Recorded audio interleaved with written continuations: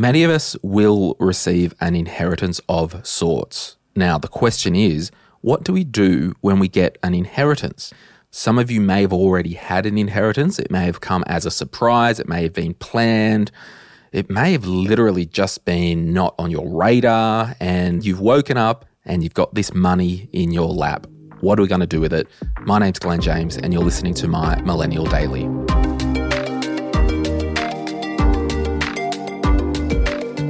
As I alluded to, there's really two types of inheritances. There's the planned inheritances, where we know that in a number of years, there will be an inheritance from loved ones, parents, grandparents, uncles, aunts, all that stuff.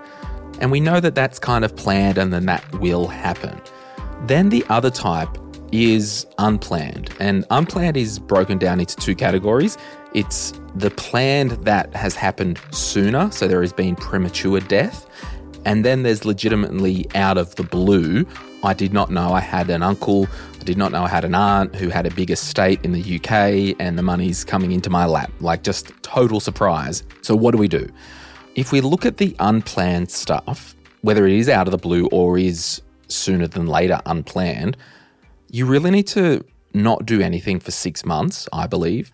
I really believe that this money, because it wasn't part of your financial plan, it wasn't that, okay, we know that within 5 years we are getting this inheritance, you really do need to have that money sitting in an account. It might be a separate savings account, out of sight, out of mind, and just do nothing with it for 3 to 6 months, probably closer to 6 months, just so you can understand the gravity of having that type of wealth. And whether this is a smaller amount of $20,000 or $30,000 or $200,000 or $2 million, maybe it needs to be the more of the amount, the more time that you need to have that money sitting there and you're not touching it. You're just understanding that you have this money, you have a responsibility to do something with it. Now, if it is a planned inheritance and you've got a clear financial plan, and it might be that once you turn age 30, and this is, I guess, unique, but I'll use it as an example. Once you turn age 30, there is an inheritance from a trust from a loved one that is coming online to you. What you may do is continue the plan as it is. You probably wouldn't need to sit that money aside unless it's more than expected.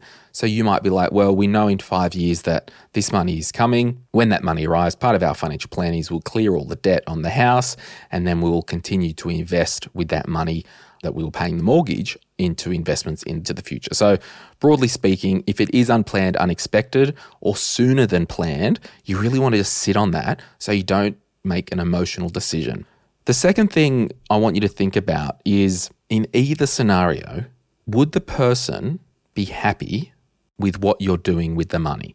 So I had a friend once, and he received an inheritance, and it was from his grandfather, and he wanted to buy a new car with it. It was a smaller amount, we'll call it $20,000.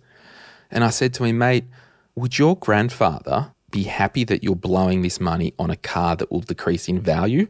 Or would your grandfather like to see that money put into a home deposit for you? Would he like that money spent on education for you? Because we know if we invest in education and execute on that and grow our career, or if we put money into growth assets, that money will never, ever, ever evaporate. And that's the difference between getting inheritance and blowing it on me, luxury, or investing it in a way that that money will never be lost, be it a home deposit, be it investments, putting some into super. So just have a think. Would they be happy with what I'm doing with the money? The next one I want you to think about, and it does go on from the second point, and I talked about indulging a little bit on me. I think it's okay to actually enjoy some of that money.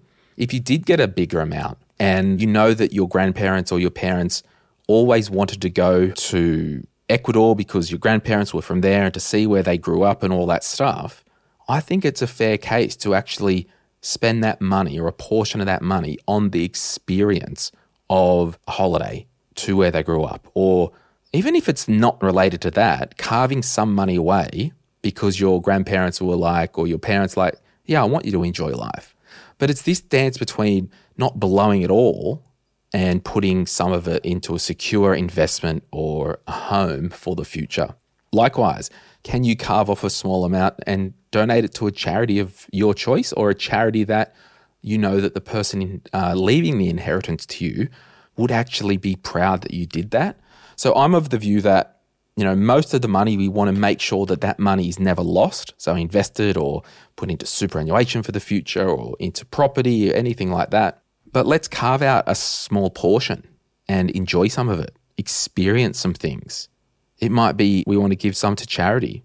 We're going to come back after the break and I'm going to talk to you about the fourth thing that will actually really help you if you do get an inheritance. We'll be right back.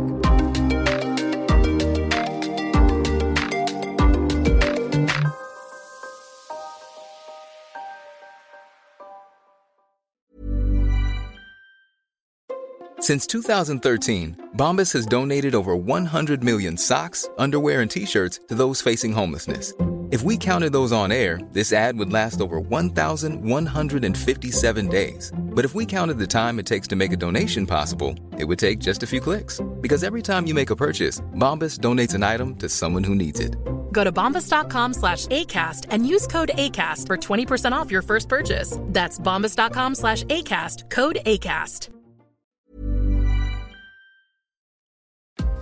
The last thing I want you to do, particularly if it is a bigger amount of money and it is unplanned and it is unexpected and, well, this is so overwhelming, I want you to get some type of formal advice, because it could be the first time ever that such a big amount has fallen into your lap. And getting advice will help you structure this inheritance in a way that might be tax effective for you longer term. It might be helpful to use as a sounding board. How are we going to deploy some of this inheritance? Because you might have some consumer debt that you need to clear, but getting that advice might help you in triaging the inheritance. And on the debt thing, like if you do get an inheritance and you do have consumer debt, credit cards, personal loans and all that, I don't want you to rush out to pay that debt off. And it swings back to kind of don't do anything for 6 months. Because if you don't change the underlying behavior, which is you overspending and you not living on what you earn and living above your means, that inheritance will legitimately be wasted because you're just clearing the debt, but you haven't changed the underlying habits and behavior. So getting advice will really help you to have a third-party sounding board with how to execute this money. Hey, if in doubt, throw up a question in the My Millennial Money Facebook group. Would love to chat about it. I know a lot of people have started to get inheritances and we will be talking about this stuff more. Hope this has helped. My name's Glenn James and you're listening to My Millennial Daily. My Millennial Daily is produced by My Millennial Money, also available on Spotify.